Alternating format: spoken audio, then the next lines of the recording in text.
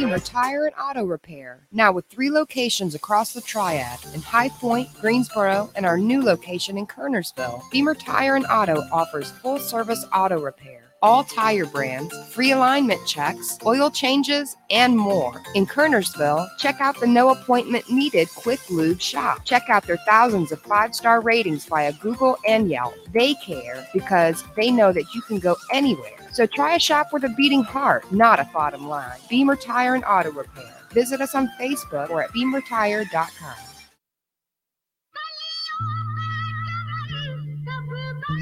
Carolina Cobras. If I take that field, if my game starts to slide, I have no fear. If my brother got my gun, Catch them all season long. That's all we got. That's all we got. On your home for Triad Sports. Oh, are we ready? Are we ready? Oh, we ready? TobaccoRoadSportsRadio.com. Here at Tobacco Road Sports Radio, we ask the tough questions. Hey, you got any left-handed footballs? We're never afraid to tell you how we feel. Oh, we look like the damn Bad News Bears. We'll debate sports. We'll debate anything.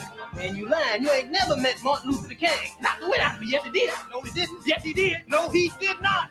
No matter what, Tobacco Road Sports Radio has you covered. I'm going to come right back at him. Soldiers. You're listening to Tobacco Road Sports Radio.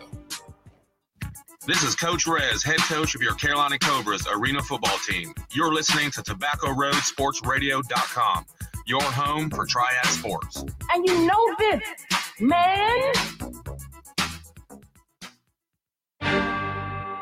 Like to have everybody's attention for a moment. There's a stat. I don't like bringing up stats, but there's one stat about the Panthers. He's in the world is James Harden better scorer than Michael Jordan? No, he's more creative in that. Traveling is not creative, Brandon. You know, no matter what the score is, and they've said it themselves, whether they're up 10, down 20, whatever, they know they can turn it on whenever. Why did you have to bring up the Cowboys in this conversation? Lived in Texas for 2 years and just could not stand to watch Cowboys football. All right, listen up. Welcome to The Rundown. Here's Desmond Johnson. And happy Saturday morning, beautiful Saturday morning. Here in the Triad, you are locked and loaded in with The Rundown. I'm your host, Desmond Johnson, per usual. Every Saturday morning, 10 a.m. on TobaccoRoadSportsRadio.com and on WWBG 1470 a.m. in the Triad. Larry Frank from Frankly Speaking Sports joining us this morning from Sports Illustrated. Skylar Callahan in the house. And from the hotness of North Dakota, Brandon Blakeney making an appearance on the Rundown this morning. Loaded Saturday on Tobacco Road Sports Radio. If you missed Franchise Players or The Score with Brett Wiseman yesterday, those will be on later on this afternoon, starting at 12 noon. Sports Wire Live is on at 2:30. Our nightcap, Carolina Cobras versus the San Antonio Gunslingers NAL football action. Coach Rez got the boys on the road, leading the NAL right now. That game is a 8 p.m. kickoff. We will have that for you here on Tobacco Road Sports Radio as well. Starting off, though, glad we got Skylar, beat writer for the Charlotte Hornets, on with us this morning because there's a lot to talk about regarding what in the world the Hornets did over the past, 72 hours or so. In case you missed it, the Charlotte Hornets had the 13th and 15th selections in the first round of the 2022 NBA draft on Thursday night.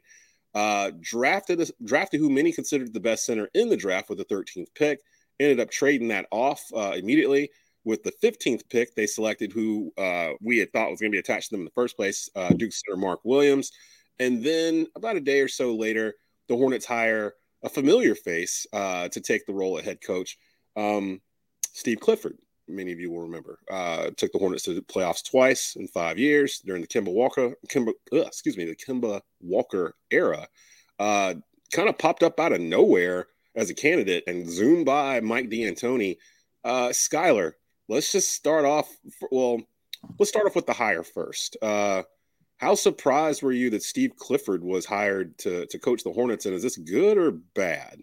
Because I'm kind of seeing a little both here. I kind of understand why they did it, but in a way I kind of don't. So walk me through this here. Why is Steve Clifford the best choice for the Hornets right now? I don't know if he's the best choice, but it was kind of surprising. I wouldn't say surprising in terms of that he got the job, but I think when the rumors first started flying around that there was interest, from both sides that was kind of surprising. And then after that, it kind of seemed like everything was going to head in that direction. So, for whatever reason, I don't know what happened with Mike D'Antoni. We tried to get confirmation about whether or not that interview happened, and Mitch Kupchak didn't want to say anything. So I felt like he knew that this was going to come out soon, but he didn't want to give it away. So, when I look at Steve Clifford, like I don't think he's a bad coach at all. Like maybe one of the best defensive coaches in the league and has a well-respected resume. And I think a lot of people think highly of him. But when you look at everything that Mitch Kupchak has said this offseason, whether it's he wants the young guys to play more, he wants a new voice, he wants to continue to play up-tempo, and then you go and get a guy that likes to play his veterans. You got a guy that has a familiar voice, not a new voice. And you got a guy that I don't know how they're going to continue to play the way they have in that up-tempo, fast-paced style when they're going to be focusing more on the defensive side. When you play more defense, you're going to weigh yourself down more. So is that same speed going to be there? I don't know. It's just very contradicting. And honestly, I think it was a panic move. I think it was a bit of a reach to go get Steve and bring him back. But to me, it just felt like a desperation move. It did kind of smell like that a little bit in terms of it just kind of came out of nowhere, really. And I was trying to remember why Steve Clifford was fired in the first place, because he had some fairly decent success, but it felt like, if I remember correctly, they wanted a new voice. They had some young players, and like you said, Skylar, they wanted to see the young guys play, so they went for more of a developmental coach, and that's how James Borrego got here. And to an extent, I think that's why Kenny Atkinson had took the lead and ultimately was offered the job. But you're right. I can't figure out what they're doing in terms of how they're going to play. And I was talking about this on Franchise Players Monday night with JP Mundy and Ryan Stone, where people were so concerned about who the player was going to be that the Hornets picked. And I'm thinking, how do you know who to pick if you don't know what offense you're going to run? So let's go back as I bring in Brandon Blakeney here to the draft. We kind of all knew that Mark Williams was probably the one they were targeting just off of the situation the Hornets were in. You didn't know what kind of offense you were going to be running, but you knew no matter what, you needed a rim protector. You needed someone that could be down in the paint and intimidate guys. And I joke about it all the time. Everybody knows I'm a Carolina fan. Mark Williams affects shots. Mark Williams affects you coming into the lane. You know he's there. So I saw so many times where he might not have got the block, but he altered the shot, or he made you think twice about how you were going. And the Hornets had nothing like that. So I get them drafting him. I'm fine with that. I've had to explain this a couple of times to people. Skylar, tell me if I'm right or wrong with this. They traded off the 13th pick to create cap room so they could try to retain Miles Bridges, correct? Yeah, that was partially part of it, but I think they also too they knew that they wanted to get picks moving forward, and like Mitch said, they didn't have a 2023 first round pick next year, so now they do have that. They have some extra second round picks, which they traded to anyways to trade back up to get Bryce McGowan's, but. I think some of it was to get some of that cap space, but I also think some of it was to make sure that they had extra picks moving forward. And I was going to tell you, I might write up something for Bryce McGowan for the Swarm, because I assume I think Cup said that he was going to be a two-way player most of the year anyway. So I assume you'll see a lot of him in Greensboro, and I know a lot of people don't really know a whole lot about him. That's a big pickup. That's a very, very nice pickup. Tell me a little bit about him, because I don't know anything about this kid. What do you know a little bit about him, Brandon? Picked up in Minnesota. Yeah, I covered him in high school, man. 6'6", big-time athlete, 3-level scorer, and I think his best basketball is definitely ahead of him. He's a young kid.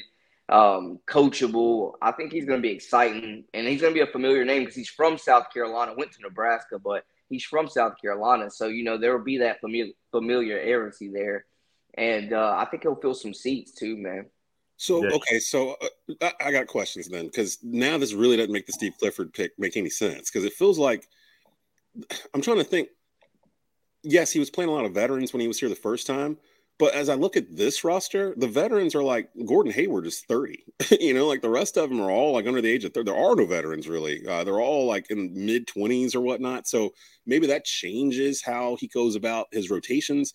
Larry, what were your thoughts watching this? You texted me yesterday afternoon. I think you were the first one to text me that they had hired Steve Clifford. What were your thoughts when you saw the news? And is it a good look or a bad look for Charlotte? I'm torn, and I'll tell you why I'm torn on this pick. First of all, Steve Clifford, he was here once before. I'm not into these organizations. I think the only team that was ever successful bringing coaches back once they let them go was the Yankees and Billy Martin. But other than that... They let him go like 6 times, though, didn't they? Yeah, but I'm just not a favorite because there was a reason you let him go the first time. Why are you bringing him back? That's number one. Number two... If you look at Steve Clifford, and if I remember Steve correctly, I think he was with the Magic at one time. It was with the Hornets. The one thing I noticed about Steve, and I don't know, first of all, he's made the playoffs 4 of 7 years he's head coaching. One of those, remember, was the COVID era where they did that play-in tournament to see. So he was only 33-40 that year, even though he gets credit for making the playoffs, which is not a good year. But it seems like every team that he takes over, he starts out successful, but he deteriorates as the years go on, which is exactly the opposite of what you want a coach to do. They may start out real slow and then get better, but that's not Steve Clifford. Also, Steve Clifford is a defensive coach, and I think that's what Michael Jordan really liked about him. He has been known to take defenses and do real well. And, this is the problem I have in the NBA. Just because you're a well-respected assistant coach does not mean you will be a well-respected head coach, okay? This guy has had his chance. So say he's made the playoffs 3 out of 7 years. I'm taking the COVID year out of it. And I think 2 of those playoffs were first year as a head coach in 2 different organizations. So what has happened, the rest of it, they put his formula in place. They get used to his formula or system, whatever way you want to word it, and it doesn't seem to work correctly in the NBA. I'm torn between it. I know he's well-respected, but to me, the expression I would use, it was not the sexy move. I think I wanted D'Antonio out of the 2. I really did. I've seen people go towards that D'Antoni one, and I think me and Skylar were a little like, because every place he's been, he's taught 0 defense. So it was like watching this Hornets team throughout the past year and a half or so with LaMelo running it, offense hasn't been their problem. They've been able to score whenever. It's when they come out flat and they're down 25 with like 8 minutes to go in the second quarter, and they have to like fight all night to get back to a legitimate type of game. That seemed to be their issue, where they would either come out flat or. Well, let me ask you: is that defense? I don't know. Is that defense or is that preparation? Because when a team comes out flat at the beginning of a game, to me, it's preparation because you're not prepared for what they had to bring out to begin with, and then you're trying to make adjustments, and before you know it, you're down, like you said, by 15, 20 points, and now it's time to play some offense because you got to start scoring. So I agree with you that 20 attempts in a game and that kind of stuff where they're just launching a 3 every time they come down. Right. And so I agree with you that they did hurt Charlotte at the beginning of the games, but I don't know how much defense that was versus preparation. And we're not going to know until this year because, was it Borrego not preparing the team correctly for what the other team had to bring in the first quarters? And you've seen them in many games come back and just not enough to win games. That's adjustment. So you're right. Defense, they weren't great, but I think preparation, they were worse. Clifford, over 5 years in Charlotte, tallied a 196 and 214 record. He led the Hornets in the NBA playoffs twice. He was fired after the 2017-18 season, but then he was immediately hired by the Orlando Magic. Coached 3 years there, had 2 postseason appearances in Orlando, and then they mutually agreed to part ways after the 2020-21 season. I wonder if what's his record as a head coach overall? Do you have that? Overall, no, not exactly. I mean, but he's under 50%. I know. Yeah, he's under 50%. Yeah, it's like 0.458, something like that. And that's what you're hiring. And that's what you're hiring. It makes me wonder if it's a bridge hire. Have we seen the terms, Skylar, of the contract of the contract? Is it a short deal or do they do a 4-year deal? I was actually trying to find some of the stuff I had on it. I can't figure out where I put it, but it was a 3-year deal. And something within the contract, I'm not sure what it was, made me feel like that it was almost like a 1-year kind of like not a tryout, but you know what I mean? Like a 1-year, see what happens. But I can't figure out where I put it. I had it somewhere here in my files. I'll have to keep digging for it. So let's circle back around to Thursday to the draft itself with the Hornets drafting Jalen Duren at 13. I didn't know who he was until ESPN rolled his highlight package. Wow. I was like, yo, who is this? And like I started watching him. I'm like, yo, I like this guy a lot better than Mark Williams. And then literally like 10 minutes went by and they were like, yeah, they're trading him off to Detroit or something like that. He ended up, I believe he ended up with the Knicks when it was all said and done. No, he ended up with the Pistons. He got traded to the Knicks and then to the Pistons. So thoughts on this, because they get, if I'm correct here, the compensation that the Hornets got for this, they got first rounds, right? Well, they got a bunch of second round. They got a first round pick from Denver next year. They got the Knicks second round pick next year, Utah's second round pick next year, Dallas's second round pick next year, or Dallas or Miami. It goes to whichever one's the higher one. And then 2024, the Knicks second round pick. Kupchak mentioned that he loves stacking, second round picks up. It's a lot of them. I don't know what they're going to do with them, but Skylar mentioned it earlier on the program that they didn't have a first. I think Atlanta has it next year, and more than likely it'll be used. So there you have it. They moved that trade off so they could have that one. Plus, people forget they had 3 first round picks last year. Like everyone's all complaining that they didn't use this pick on somebody. I'm like, A, who was it in this draft that they could pick at 13 that was going to be a game changer to the point where you're all complaining that they didn't take them? And B, they just drafted 3 guys that we haven't really seen. And actually, Mitch mentioned that in the press conference that he felt like that they were kind of coming in as a rookie class too. James Bouknight and JT Thor and who am I missing? The other big man that they drafted last year. Kai Jones. Kai Jones. So, I mean, they have those guys who all 3 of them, I think, are under the age of 20 years old. Then they just drafted Mark Williams, who I think is around 20 years old and is probably going to get a chance to start right away. This is a really young team, so I'm not really sure. And what did I tell you a couple weeks for a year?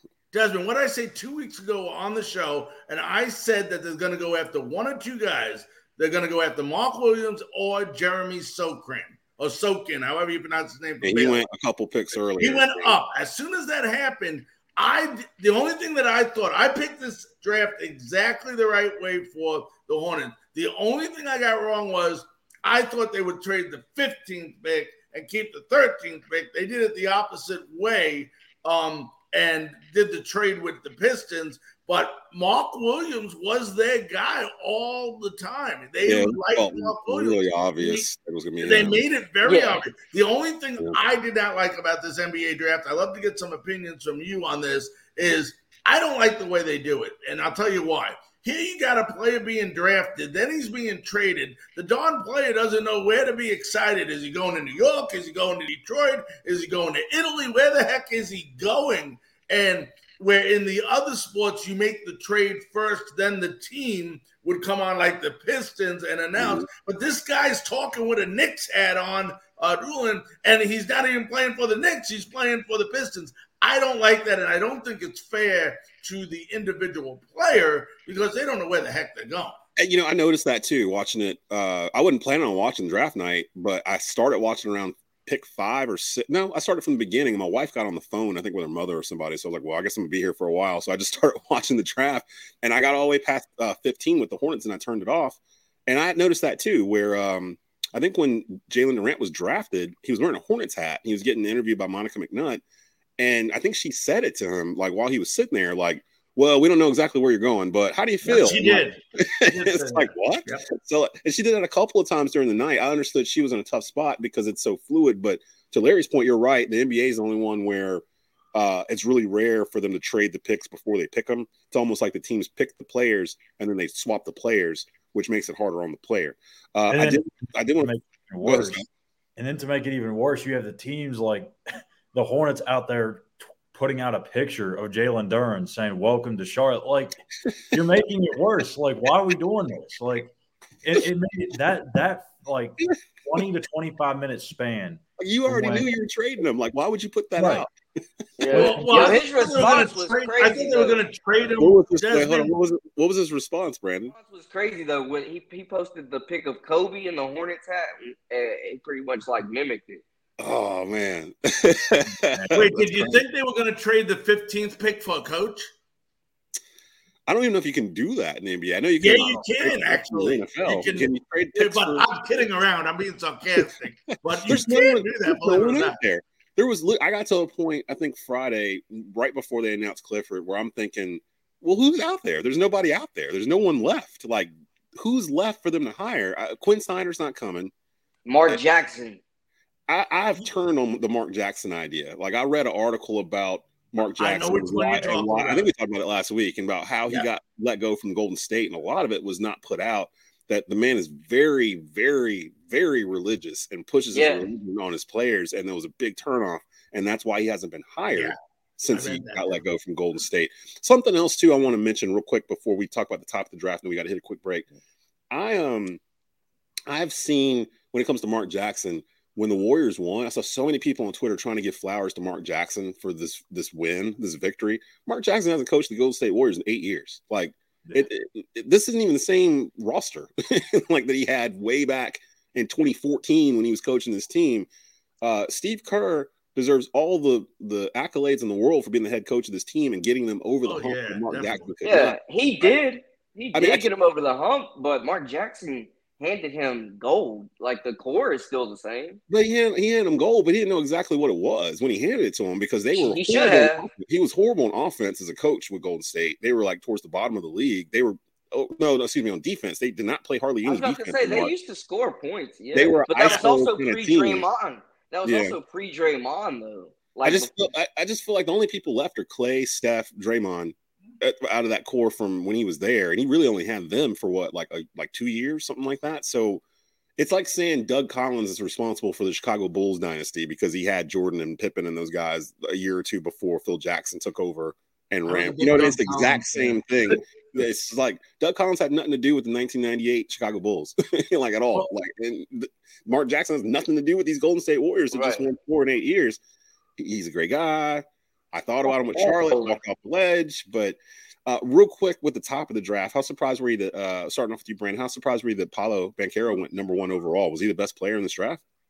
Oh, absolutely. I don't think it was a surprise at all. I saw like all the talk about Jabari Smith, who's also another talented guy. I think he fits better with Houston. But Paolo, man, he's just a monster. I think he's going to be an impact player from day one. I think the Magic have a lot of interchangeable parts. They got a lot of length. Cole Anthony, Jalen Suggs, solid backcourt. I hope Jonathan Isaac comes back and is healthy for those guys. But yeah, they made the great pick. They took the franchise guy here. Let's take a quick break. When we come back, I'm glad Brandon's with us this week, because I know one of his guys is Kyrie Irving, and Kyrie Irving has been I don't even know how to describe what's happening in Brooklyn. It takes Kyrie Irving to make me feel bad for Kevin Durant, like for what's going on right now. And I'm not even sure if I feel bad for Kevin Durant. We're going to talk about this. Kyrie Irving might be on the move. He might be testing free agency. Can we see a reunion between Kyrie Irving and LeBron James in LA, which is something that I actually asked for on this show 3 years ago, that they should have went after him when it was falling apart in Boston, but it just never happened. If it happens, I hope they lose. We'll be back in just a bit. You're listening to The Rundown, WWBG 1470 AM at TobaccoRoadSportsRadio.com. You're listening to The Rundown with Desmond Johnson. Blue Naples Pizzeria in Kernersville is now hiring. Come work for one of the best Italian restaurants in the Triad. Currently hiring dishwashers, cooks, front cashiers, and more.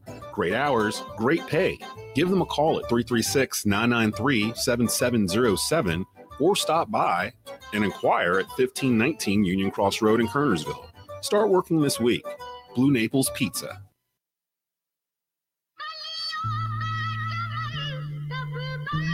Carolina Cobras. If I take that field, if my game start to slack, I have no fear. If my brother got my gun. Catch them all season long. That's all we got. That's all we got. On your home for Triad Sports. Oh, are we right here? Are we right here? TobaccoRoadSportsRadio.com. Hey, are you sitting around wondering how much your house is worth in today's economy? Well, wonder no more. Just ask your agent. Jenny Fulton with Allen Tate Realtors can help. Contact Jenny today for a free analysis on your home. Call her at 336-978-0041 or email at jenny.fulton@allentate.com and get the easy process started today. Why wait? In the market to buy? Jenny can help you find a perfect home in the Triad also. Jenny Fulton, Allen Tate Realty. Call 336-978-0041. Start the process and ask your agent today. Welcome to The Pit Stop, the only radio show produced in the Triad dedicated to Bowman Gray coverage every single week. Join host Brett Wiseman for exclusive coverage and interviews with your favorite drivers at the Madhouse, plus recaps of the previous week's races, coverage of all divisions, modified, sportsman, street stock, and stadium stock. Tune in every Monday night at 8 p.m. on WTOB 980 AM and 96.7 FM, or throughout the week during the season on TobaccoRoadSportsRadio.com. This is Davis Troxler, the proud owner of North Carolina Golf Academy and the Director of Instruction. Don't let your golf game suffer from this dreary winter season. Come hit some golf balls, take a lesson. You can call us at 336-324-2374 for details. Thank you, and keep it in the fairway.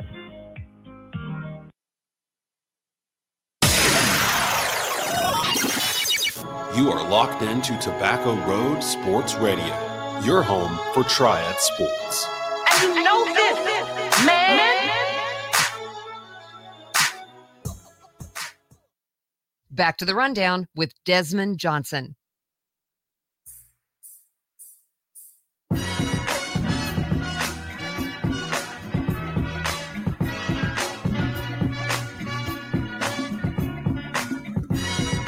Happy Saturday to the Triad here on TobaccoRoadSportsRadio.com. You're locked into the rundown with your host. That's me, Desmond Johnson, Brandon Blakeney, Larry Frank, Skylar Callahan in the house. If you want to leave a hot take, comment on something one of us might have said, give your opinion, you can actually do so to interact with us live. Just go to our Facebook Watch, YouTube channel at Tobacco Road Sports Radio, Twitter at Tobacco Radio, or LinkedIn. Watch the show, comment, have a little fun. Our buddy Kyrie Irving's back in the news.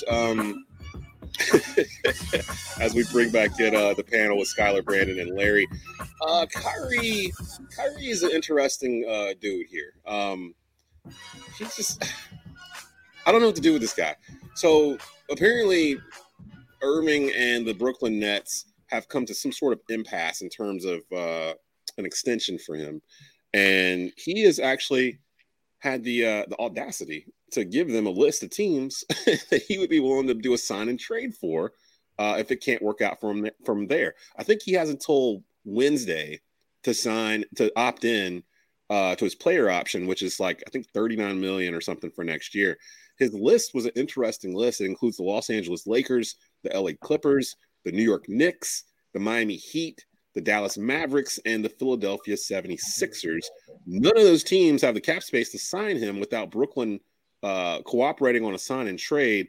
And sources are saying that some of those teams aren't even interested in acquiring him. I'm going to give the floor to Brandon first because Kyrie is one of his favorite players. What in the world is going on? And if you're Kevin Durant, what do you do now? I know he said that it's his choice and that he needs to work it out on his own and then he'll see what to do from there. But A, if you're Kyrie, what's the long play here? What are you trying to do? And B, if you're Kevin Durant, what are you doing? Because are you looking to get traded off someplace yourself? You just signed a long-term extension with the idea you're going to have James Harden and Kyrie Irving with you. Harden is now gone because of apparent friction with Irving. What's happening? Tell me what's your opinion here, Brandon? Because your boys, it seems like every week it's something with Kyrie, and yet again, Brooklyn ain't played in like a month and some change. Probably longer than that, like going on 2 months. What's the deal with Kyrie?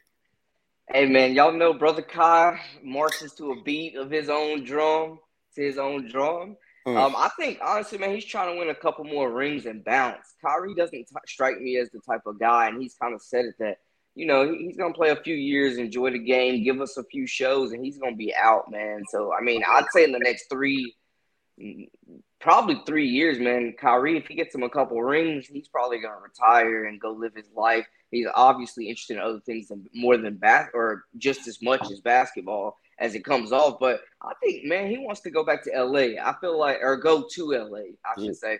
Man, I think he wants to reunite with LeBron. He saw that it was not sweeter on the other side. The grass was not greener.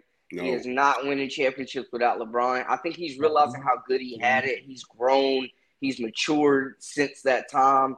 And I think he realizes, man, hey, I might have messed up. I think he ends up in LA. I think that they make that work. I think he goes to the Lakers. And then I think Kevin Durant is up out of there. If I'm him, I'm trying to get down to Miami as quick as possible. Ooh.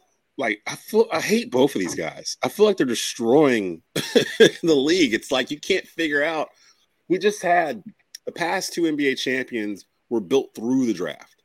Milwaukee, Golden State. Yeah, they added pieces here and there, but their cores were drafted to the point where even Adam Silver, when he opened up the NBA draft on Thursday night, I took notice that he mentioned that in his opening speech, that the past 2 champions have done it from this night, from the draft, and blah, blah, blah. It was almost like he was saying this is the right way to do it. And it seems like the trend is going back that way. Instead of grouping up like 3 stars and a bunch of like vet men around them, it's like if you got 2 guys, which is the way it used to always be, if you got at least 2 guys, they're like top 20, you got a shot to do something.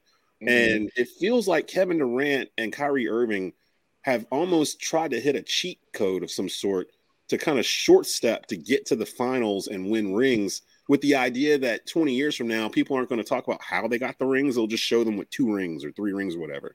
But in the case of Kevin Durant, I've already said, I don't think I can ever put him in my top 10 of all time, just because of the movement that he's had and the teams he's played for and what he's tried to do. Kyrie, I agree with you, Brandon. I think Kyrie might retire in the next 2 or 3 years. So, I mean, yeah, I think so. Skyler, beat writer for the Charlotte Hornets. How long for Kyrie Irving's in Charlotte? No, he's not coming here. But I wish. Out of this list of teams, which would be the most likely for him to land with? The Lakers, Clippers, Knicks, Heat, Mavericks, 76ers. I mean, I think LA makes probably the most sense. But, I mean, he did have a lot of interest in going to the Knicks before he went to the Nets. So, I think that's a possible spot. I'm just with you, Desmond. Like, these guys like Kyrie, KD, even LeBron, like, I just can't stand the ring chasing. Yeah. Like, just go and be where you are. The team. You hear that? LeBron, he said. Yeah, and LeBron. And LeBron's getting knocked down because of it, I think. But now, if he stays with the Lakers and maybe wins another title or something like that, then it's going to elevate him to a different level. But if he bounces, Lakers, you know. But if he bounces from LA, he's going to end up back in Cleveland at some point. LeBron, you think? You think he would go back to Cleveland? I was thinking the same thing, Brandon. I think so. I don't know. I mean, that's just the thing is, when you see teams like Golden State and Milwaukee win it, like, you appreciate that because they actually did the work. They went out there and built that thing organically.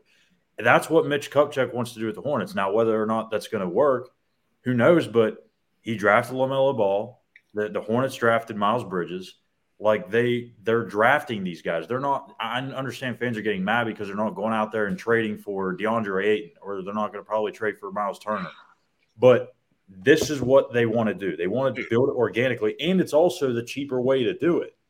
So when you go out and get guys like Kyrie Irving, you're not only bringing a $40 million price tag along, you're bringing drama, you're bringing instability, you're bringing a guy that may not even play half the year.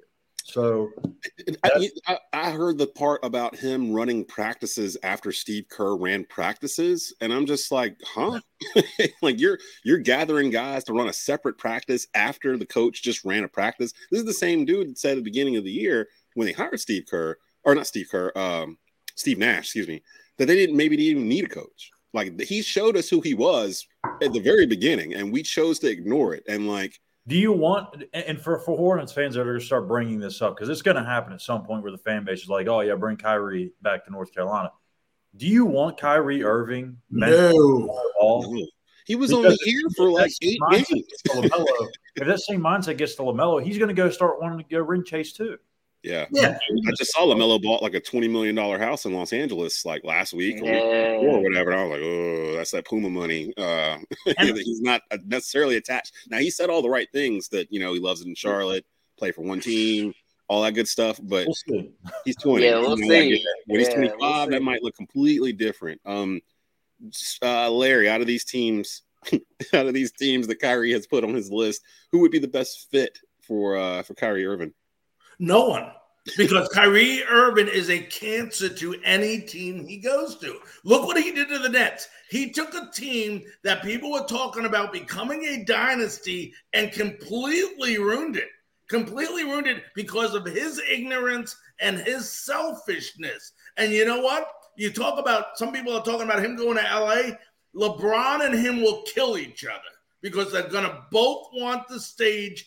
And don't tell me LA has enough room for both of them to be on stage. It won't happen. I mean, I think they do. You got to look at Ant Davis. Ant Davis is the alpha in LA, really. Now, like, AD was getting those shots during the title run. And this is why I wanted Kyrie in the first place 3 years ago when they were looking for AD. This is why I wanted Kyrie in the first place, because I was like, okay, I can see the line of succession because I'm a Laker fan. So it was like, okay, you got LeBron, you get AD. You signed Kyrie when he went to Brooklyn. He was if I'm not mistaken, he was a free agent when he signed there. And that way, when LeBron retires, you hand off the torch to AD and Kyrie, and you keep going. You keep that traditional Laker big man point guard relationship there, and LeBron gets a ring or two out of it and walks off into the sunset. Instead, Kyrie decides to go make his own thing, realizes that it's wrong, he can't do it. I feel like the only person in the league that Kyrie would actually listen to is LeBron James. Like, he's the only one he would look up to and fall in line and be happy being his Robin, because that's where he's had the most success. He's never been past the second round of the playoffs without LeBron James on his team. Like, Kyrie will not listen. Kyrie will not listen. Kyrie is selfish. And why would you want a guy that you can't even trust to play here? Like Skylar say, that's not a team player. That is not a team player. You don't need two freaking egos like LeBron and Kyrie in LA. Look, they didn't win with Westbrook. Why? Because the egos got in the way. The egos are going to go back. They were just kind of bad. Yeah, they were. Okay, but you have stars that are bad. Why? You know what? I would love to see it, Brandon. I would love to see Kyrie go to LA and for them to come in the bottom of the conference, because I don't see it. Not with that D3. But you know why? Because you don't build a championship by buying people. You build a championship through the draft. I mean, both ways have worked.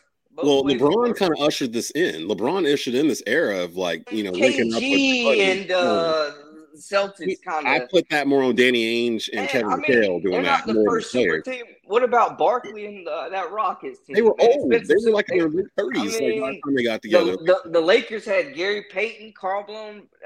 Gary Payton was 40. Hey, they still tried to build a little. How about the current Celtics? How are they doing it right now? Through the draft. It's it's changing. You're right what you're saying, Brandon. But the time of buying work. That's all I'm saying. Both ways work. Wait, hold on. Both those teams. There's a difference here, though, because the teams that Brandon mentioned, the 04 Lakers and I'm talking about today. Rocket teams. Yeah, I know. I'm just saying that the Celtics with Kevin Durant and Ray Allen, those guys, those teams were built by front offices, not by the players. The difference here in Brooklyn, Kevin Durant and Kyrie Irving talked to each other and decided to go there together. Like, it didn't matter that the GM of the Nets wanted them. The players chose to go there and play. Right. Players are closer now. Yeah, that's all I'm saying, though. Yeah. Players were still making deals back then. They're still talking about it. Like Karl Malone, I'm sure he had a conversation with Shaq and Kobe. Oh yeah, but again, he's not in his prime. Like these guys, Durant's in his prime, Irvin's in his prime, LeBron was in his prime when he linked up in Miami with D Wade and Chris Bosh. They were in their primes. Like they were taking shorter deals to line them up so they could go someplace together. And back then, before the '92 Dream Team, that never happened. Like The 92 Dream Team actually ushered in all this because that's when they all started becoming friends. Desmond, we weren't friends back then. Yeah. Desmond, you want my hot take? You want my hot take? Here, get. If Kyrie goes to LA, they are still a play-in team because Kyrie and Anthony Davis combined still may only play 50 games for the season. See, that's the problem. If they're healthy, that's a title contender. Yeah, if they're healthy. But loaded. restrictions are also different in LA than New York, so he'd be able to play. And you got to look. But he'd come up with something else. He took a week off when the George Floyd thing happened because he was just out there getting buckets and fasting. He played better than KD, and he was drinking water. The rest of the West is so good. Like if you look, I agree though. Like Utah, if you look at Utah, Denver, Phoenix, the Clippers. I mean, Utah without Gobert, though, if they end up trading Gobert, we don't even know what Utah's going to look like. True. I will say that. But if you look at all those teams in the West, I don't know that you can look and say, even if they do have Kyrie, that they're going to for sure be a top 6 team in that conference. I just don't feel like LeBron needs to retire to kind of keep his spot on the top 10, but he's going to play to surpass Kareem. And then I don't know what happens after that. He hasn't committed to the Lakers beyond, I think, next year. So going back to Skylar's point, what you got to weigh out is Kyrie worth the drama that he brings with him to LA? No. His talent matches it if he plays. If he plays, we got McCaffrey all over. Yeah, exactly. He plays. There's that when McCaffrey's out there. I gotta let the panel go. We got Dave Gorin from the National Sports Media Association coming up here in just a bit. It's awards weekend here in Winston-Salem. Rumors there's a Charles Barkley sighting somewhere in Winston. They're honoring the golf course. Yeah, they're honoring one of my all-time favorites, Stuart Scott, going into the Hall of Fame.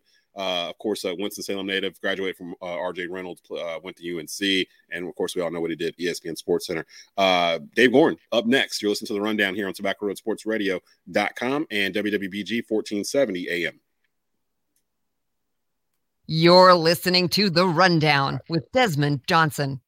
Beamer Tire and Auto Repair, now with 3 locations across the Triad in High Point, Greensboro, and our new location in Kernersville. Beamer Tire and Auto offers full-service auto repair, all tire brands, free alignment checks, oil changes, and more. In Kernersville, check out the no appointment needed Quick Lube shop. Check out their thousands of 5-star ratings via Google and Yelp. They care because they know that you can go anywhere. So try a shop with a beating heart, not a bottom line. Beamer Tire and Auto Repair. Visit us on Facebook or at beamertire.com. Back to The Rundown with Desmond Johnson.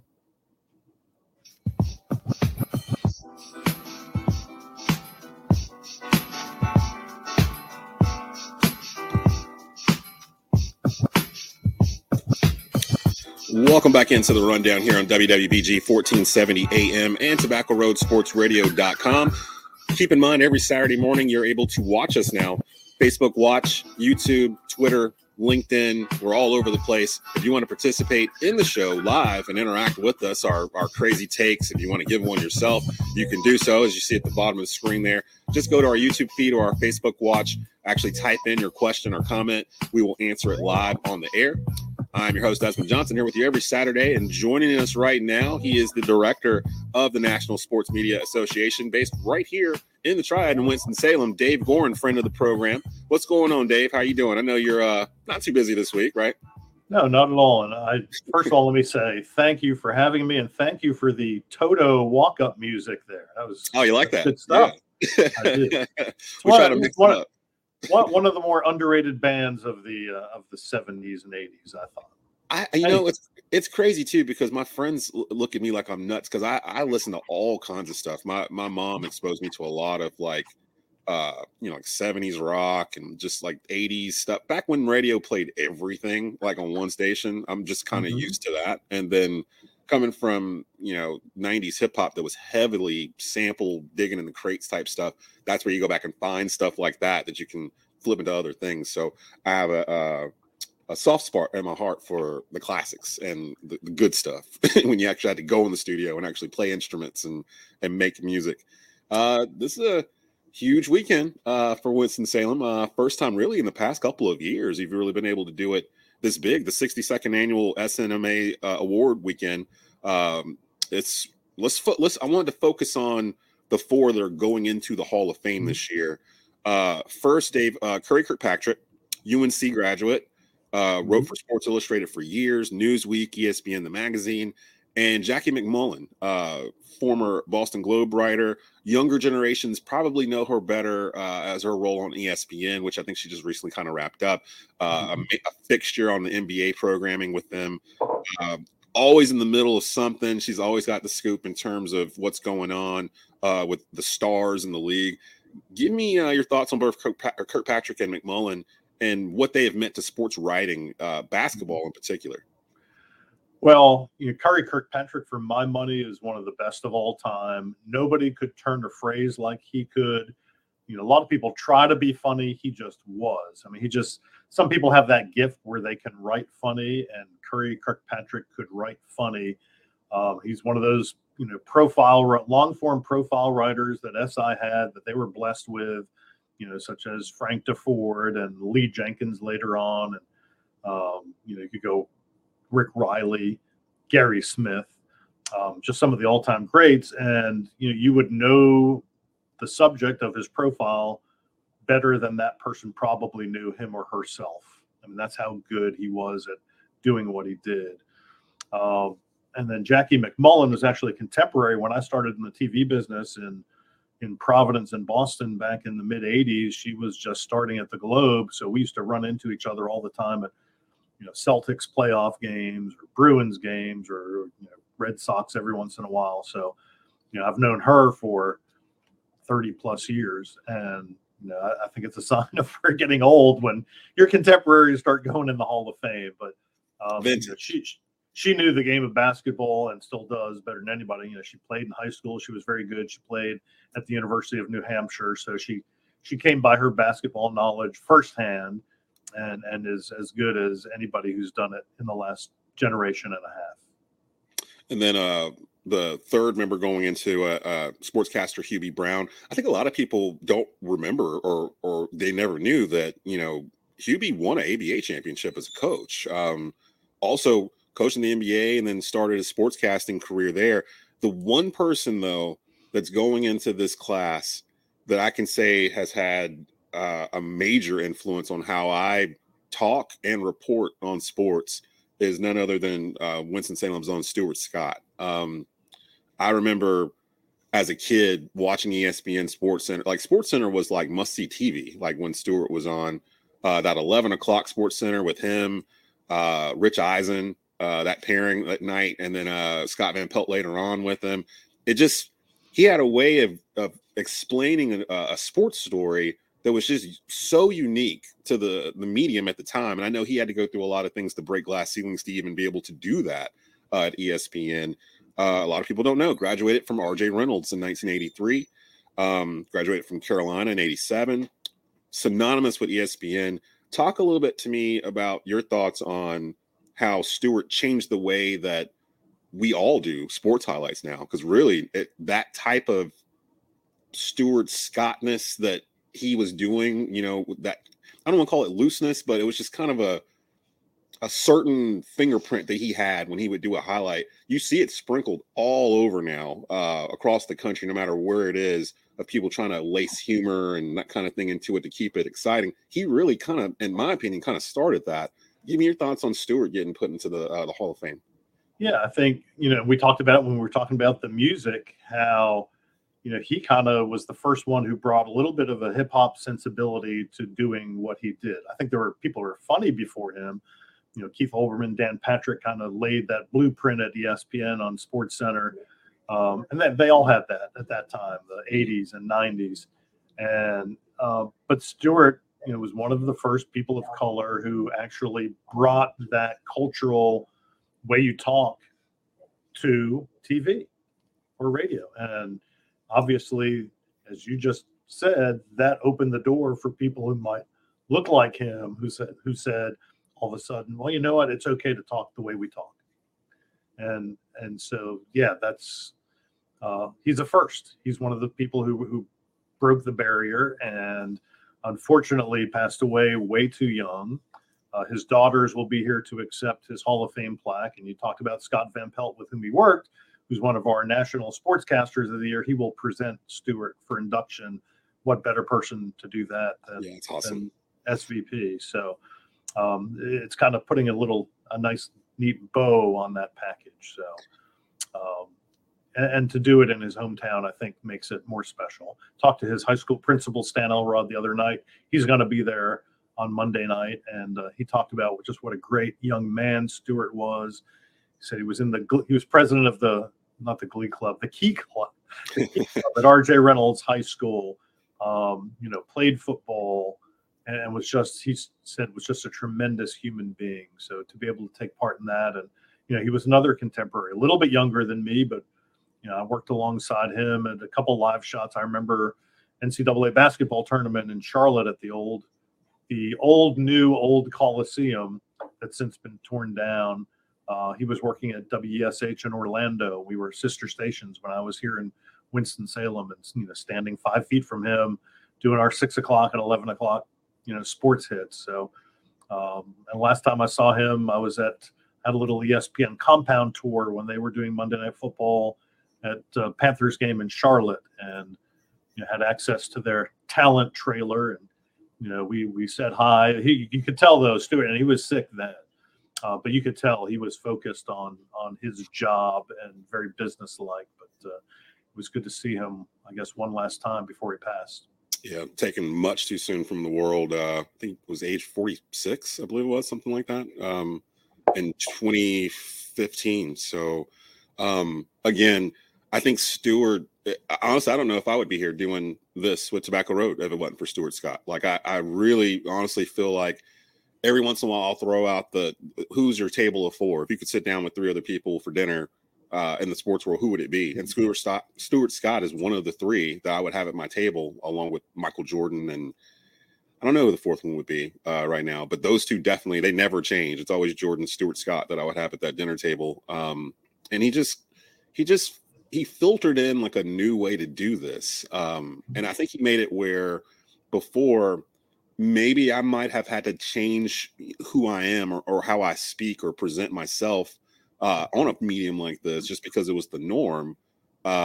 He kind of made it where you could figure out a way to integrate, your own experiences and your own background and turn it into more you, like, allowing the viewer to tune in for you as opposed to you.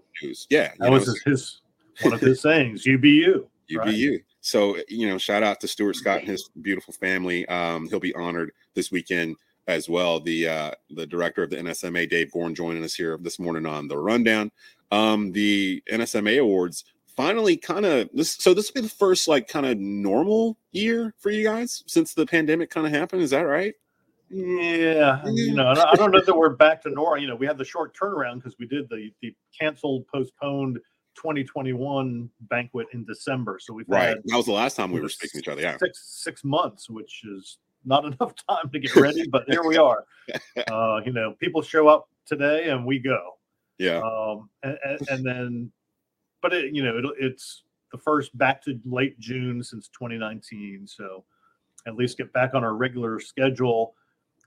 One of the beauties of moving it to the last weekend in June was we were out of NBA and NHL finals, but NHL still going on because they're now a week later. I'm hoping they'd go back and start a week earlier and end a week earlier next year, just in case we have any hockey winners. Yeah. And then baseball, obviously, those people are working in the season, hard to get them. Unless maybe, we've had some people fly in just for the big awards banquet on Monday night because it's an off day in some respects for some teams. The National Sportscasters of the Year 2021, a tie for the first time. I love who tied. TNT's Ernie Johnson and ESPN's Scott Van Pelt. We were talking about Stuart Scott and how he kind of ushered in this kind of wave of guys that are able to walk to the beat of their own drummer, I guess you could say. Ernie and Scott, you can almost say Scott Van Pelt's a disciple of Stuart Scott to a certain sense, in terms of he kind of took that torch and ran with it. He's kind of the main, he's the main guy on ESPN right now. They've positioned him at night alongside, Stephen A in the mornings. Scott Van Pelt is what puts you to bed at night in terms of taking over that 11 p.m. Sports Center. And then Ernie, steering the ship on probably the greatest sports panel show out today inside the NBA, having to control Shaq, Kenny Smith, and Charles Barkley on a nightly basis. Talk to me a little bit about both of these guys getting in. And also shout out to Jeff Passan, ESPN's Jeff Passan, the 2021 National Sports Writer of the Year as well. But Ernie and Scott both going in as a tie. How did that come about? And why was there never been a tie before? It feels like this could have happened already. Well, with hundreds of people voting, what are the odds you're going to have two people end up with the same number to lead it? They have the same number of votes. Yeah, so it's meant to be. It's meant to be. Now. And you're right about, and let me go back. You're right about Scott Van Pelt. I think he was the kind of next half generation and contemporary of Stewart and disciple of Dan Patrick, Keith Olbermann, kind of that sardonic look at sports. So he's coming in, I think, off a family vacation. So glad we're getting him. And then Ernie Johnson. Yeah, I don't know anybody can control those three on that show. Yeah, I don't know if that's the right word. And it's just, if his humanity doesn't come through that TV camera and the TV screen, I don't know what does. So I couldn't be happier in the two that tied for that award. The North Carolina, each state gets their own Sportscaster of the Year, Sports Writer of the Year. In North Carolina, the Sportscaster of the Year was Adam Gold, 99.5 The Fan. Here in the Triad, up until recently, you're able to hear him middays. And then Sports Writer of the Year, a friend of Tobacco Road, Joe Person from The Athletic, the Carolina Panthers beat writer. Talk to me a little bit about Adam and Joe. With Adam, he came in, and over really the course of was it before the pandemic? I think it was right before the pandemic. He kind of came in and took over that slot that had been long held by David Glenn, who's been a former North Carolina. I think he was a Sportscaster of the Year in 2019, if I'm not mistaken, or 2020. Correct. So 2019. Yeah, so he came in and took that slot that DG had for a long time across the whole state, really, and turned into his own. He's doing well in the Triangle, and then of course Joe Person has the job of trying to report on what in the world the Carolina Panthers are doing in Charlotte over the course of the past 12 months. With these guys here, they're like guys. They're names that they get put in here like every year. Talk to me a little bit about what's the process for like the Sportscaster of the Year? What do you do to kind of figure out your nominees for these states and then and electing winners? Well, typically our members get to nominate. It was up to 3. This past year, we decided to open it up to 5 people for each position in their state. And we now take the top 5 for each position, and those are the finalists, and the members get to vote in December, and they get to pick them until December 31st, and then I start calling them all. So 2 worthy winners, Adam, New York native, but he's been here forever, and I think it might have taken the Triangle a little bit of time to get used to, a carpetbagger from the University of Maryland who's from New York and talks that way we Northerners do. But he is so well versed in everything. I consider myself a hockey guy. I follow him on Twitter and all of his tweets because he covers the Hurricanes regularly. He does. He's spot on with all of his analysis. And then Joe Person, because he writes for The Athletic, it's all Panthers all the time. That's his beat. He lives it. He breathes it. Whatever you want to know about the Panthers, he's your guy. And we actually, me and Joe have been playing hot potato with the phone the past couple of weeks. We'll have Joe back on I'd imagine sometime in July as mini camp's about to kick off for the NFL here in just a couple of weeks. And then finally, NSMA director Dave Gorin here with us Saturday morning, getting ready to kick off NSMA award weekend. I've seen it on social media. I saw it pop up a couple times. Are we getting a Charles Barkley appearance here this weekend? What's the deal with that? How did that come about? If you noticed, one of the posts said we, in all caps, think I was going to say Barkley is coming. So here's what happened. Curry Kirkpatrick, Hall of Fame inductee. At the Final Four, he asked Charles to present him for induction. And Charles said, I'll get back to you. Well, he didn't hear from him right away, so Curry asked Leslie Visser, and she's coming to present him for induction. And then he asked Bob Costas, who's done a video for him that we will also play. And then 3 weeks ago, Charles got back to Curry and said, I can do it. My schedule is clear. I'll be there. So I said to Curry, who called me and told me, I said, well, let me know if he needs a hotel room, if he needs a ride from the airport, we'll hook him up. And I don't know that Curry has talked to him since. However, Turner Sports' PR guy, Nate Smeltz, who I've dealt with for, the Ernie Johnson and they had the best documentary, the inside story on Inside the NBA. Yeah, great stuff. Nate talked to him 2 weeks ago, and Charles told him he was coming. So we think he's coming, and hope he's coming. I love Charles Barkley. I do too. I'm very interested to see Chuck in Winston. Little Charles Barkley story for you. I'm 25 years old, freelancing as a fill-in sports producer at WCVB TV in Boston. And the sports director says, why don't you go down to Boston Garden? Sixers are playing the Celtics. Said, see if you can get Charles Barkley to do a 6:00 live interview with just the earpiece. So the talent's back at the station. I'm walking in now. Charles and I think are about the same age, but still, as a 25-year-old, it's a little intimidating to walk into an NBA locker room before the game and say, hey, will you do me a favor? Yeah. You don't even know me, and come out on the court and do a live interview at 6:00. Charles Barkley did that interview, right? Wow. You think he remembers that? Think he remembers back then? Nope. That he doesn't. Well, will I bring it up if he's here? Yes, I will. And we'll see if he remembers. I doubt it. Well, my friend, I appreciate you coming on. I want to bring you back on as we get closer to college football season. We'll bring you on. We were doing school panels for the Big Four, and of course, I had you on the Wake Forest panel. Wake, maybe, possibly, potentially in position to do some things going into the fall. So we'll definitely keep up with the Demon Deacon football program as we get closer and closer to the fall. We just started summer, and I feel like fall is going to be right around the corner. We actually start football in the summer, not the fall. Yes. Yeah, we get a good month of summer football before fall comes. Pretty much, especially here. I mean, the high school season starts August the 19th. So we're already in planning mode for our high school football stuff. Director of the National Sports Media Association, Dave Gorin, here with us. Appreciate you being on this Saturday morning on the Rundown, and we'll definitely have you back soon, my friend. Have a good day. Have a good rest of your weekend. Thanks. Coming up, more from the Rundown here on TobaccoRoadSportsRadio.com and WWBG 1470 AM.